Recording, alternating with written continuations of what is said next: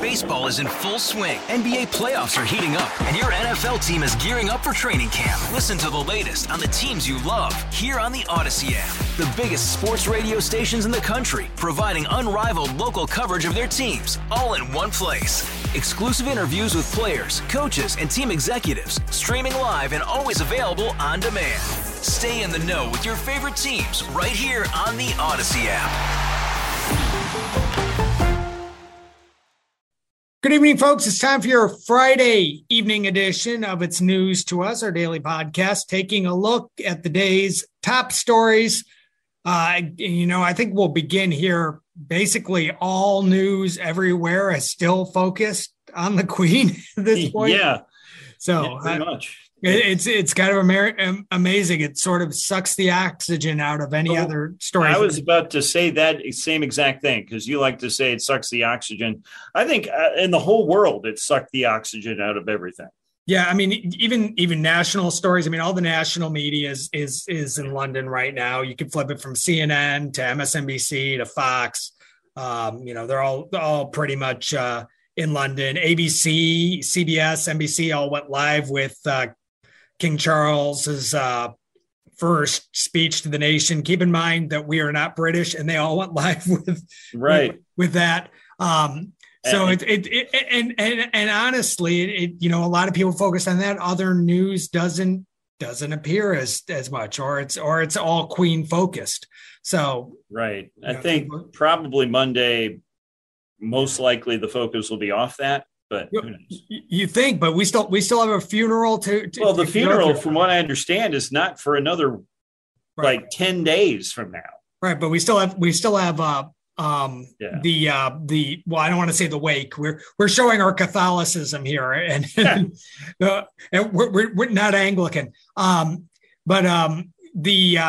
They're going to have their viewings for the Queen at some point next week. So I imagine this is going to be a continuing story for about 2 weeks, where it's going to be a major focus. Yeah, but some other things will come up for a little more, for a bit of oxygen. Absolutely, I would think. Absolutely.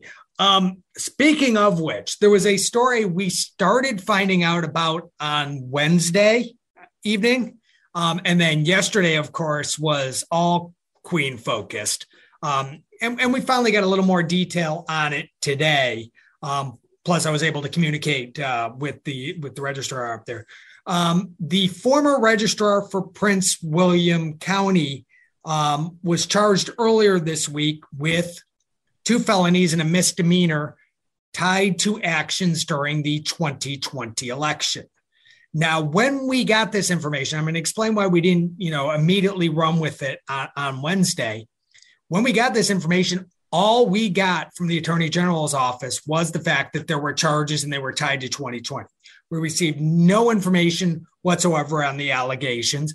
I emailed the Attorney General's office. They, again, just provided the charging documents with no additional information and told us to contact the Prince William County Registrar. Well, then yesterday, the story with the Queen happened. And so there was a focus on that. So today we were able to get in touch with the folks up in Prince William. We still don't know exactly what happened. Prince William's current director of elections wasn't providing details. However, what he did say was that nothing that occurred or that they claim occurred impacted the outcome of any election in 2020.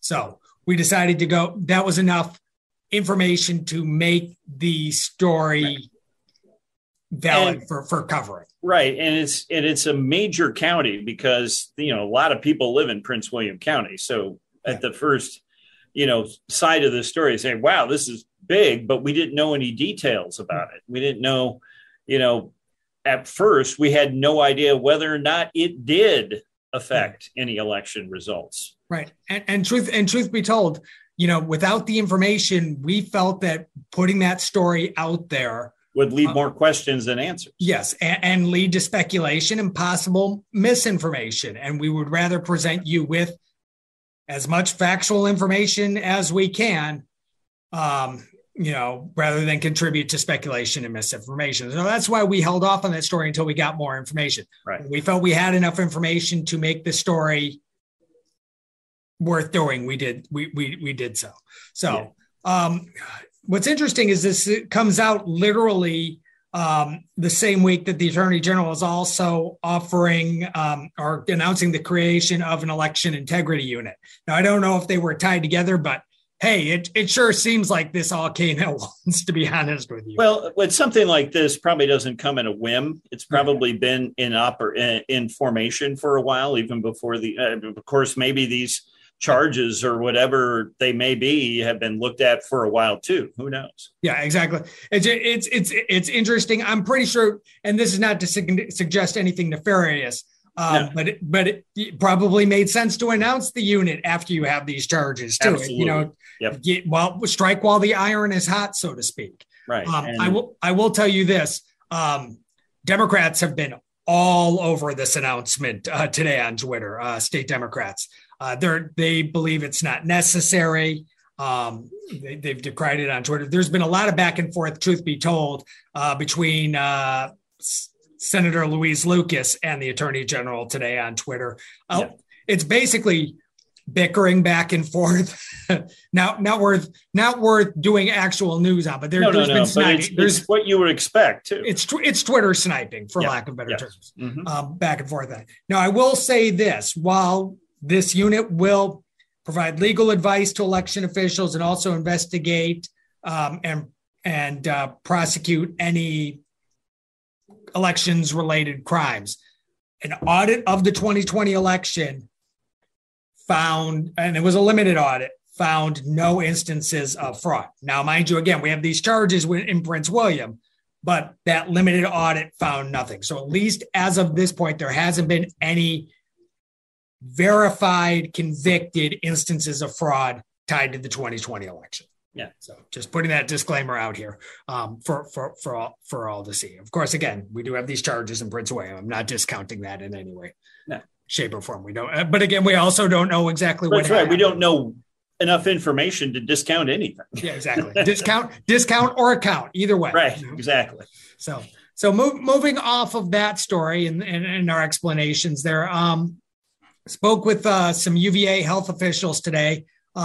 They do a basically weekly briefing on COVID. And they actually talked about the new COVID vaccines, the bivalent vaccines, which are going to be available at the Richmond Henrico Health District clinics next week. Yeah. But you could probably in the health district, so you probably get them now. Yeah, get them right now. You just go to your local CVS or go to your doctor and get them. But they said that they believe these are probably going to be fairly effective, and actually more than fairly effective, be effective against serious complications from the versions of COVID that are out there now. Hopefully, they said because they're more targeted towards the type of variants that are out there now, they may even be more effective against mild cases of COVID as well. So, and maybe even variants in the future, because these variants will be variants of the current variants. So the subvariants of the variants. Yeah. Yes. Thank you for using the actual term. For me. I'm not a doctor. Yes. Variants are variants, subvariants. I'm beginning to sound like I'm talking about the Marvel universe. Right. But they'll be tangentially related to the current variants that are out there. Maybe these vaccines will be more effective there. So that is the hope. So, So good news on that front. It's, they're continuing the advice, go out and get your booster shots. So. Yeah. And, this is what I'm going to do when I get my flu shot, like I usually do in the fall. I'll get the booster. Yeah. And I'm not sure when I will get the booster at some point. I've gotten every other shot. Yeah. I just don't know when I'm going to fit it in. I have had, and this is not any issues with it. I've just gotten sick after each of the shots. So I'm trying to schedule it at a time where I can afford to take some time off. Truth be told. But I haven't had any effects from any shots I've gotten, COVID or flu or otherwise, but I'll probably schedule my shots on a Friday night. Yeah. Or Friday evening. Which and that's what I'm thinking too. The second shot that I got, when they did the 2-shot regimen, I got sick right after that one.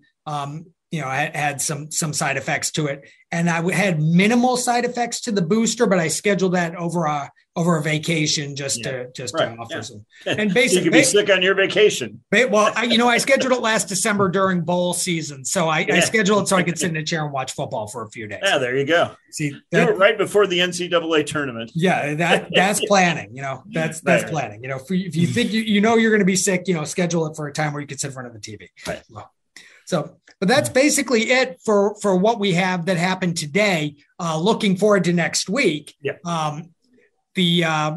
I believe the Richmond police chief is scheduled for a couple meetings. I don't have the exact dates in front of me, but scheduled for some meetings with the public next week. And this is all tied to the alleged supposed mass shooting that was supposed to have taken place at a spot, possibly Dogwood Dell, over the summer. But the overarching purpose of it is to provide more communication with the community. Right, exactly. And he did just meet with the city council this week, and they were talking about improving communication. Yeah.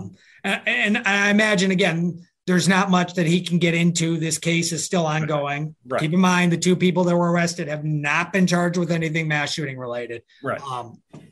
But he'll probably, I'm willing to bet he will face questions if he takes questions from the public about the alleged plot. I'm not sure he's going to be willing to say much. And it's not like, he said several weeks ago that he wasn't going to talk anymore about it. But right now he may be limited to what he could say just because the investigation and whatever, sort of legal ramifications or legal restrictions keep him from saying anything. Right. And truth be told, since the point where he said he wasn't going to talk about it anymore, he's talked more about it. He's actually talked a great deal about it. So, and that's not making fun of the chief in any way. No. But it could have been like, this is probably a good move to, to keep talking about it. Yeah, exactly. So, and that story is going to continue to be a story for some time.